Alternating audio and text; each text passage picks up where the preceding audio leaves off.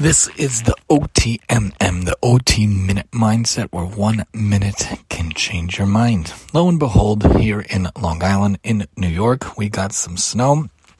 First time that the DOE, I work for the city of New York, now for 8.5 years. First time that I can recall that the DOE actually told us a day in advance that we're going to be able to be work from home, to be remote. So I set up a Google Classroom a while back, and on the Google Classroom I put some links of different things, some ideas like sensory cards and movement cards and some activities for people to do at home.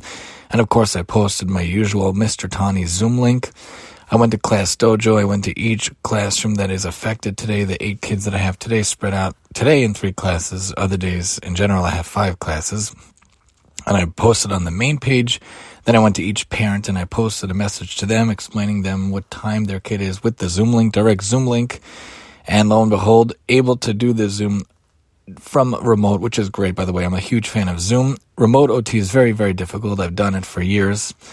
But it is definitely difficult, and we're able to do that. And when it comes to having that snow day, besides for the 4 hours dedicated to seeing the students and the lunchtime and the documentation, the rest of the day, it's nice. So before the workday started, I made chocolate, cocoa-infused pancakes. I made my wife a coffee, made myself a hot cocoa.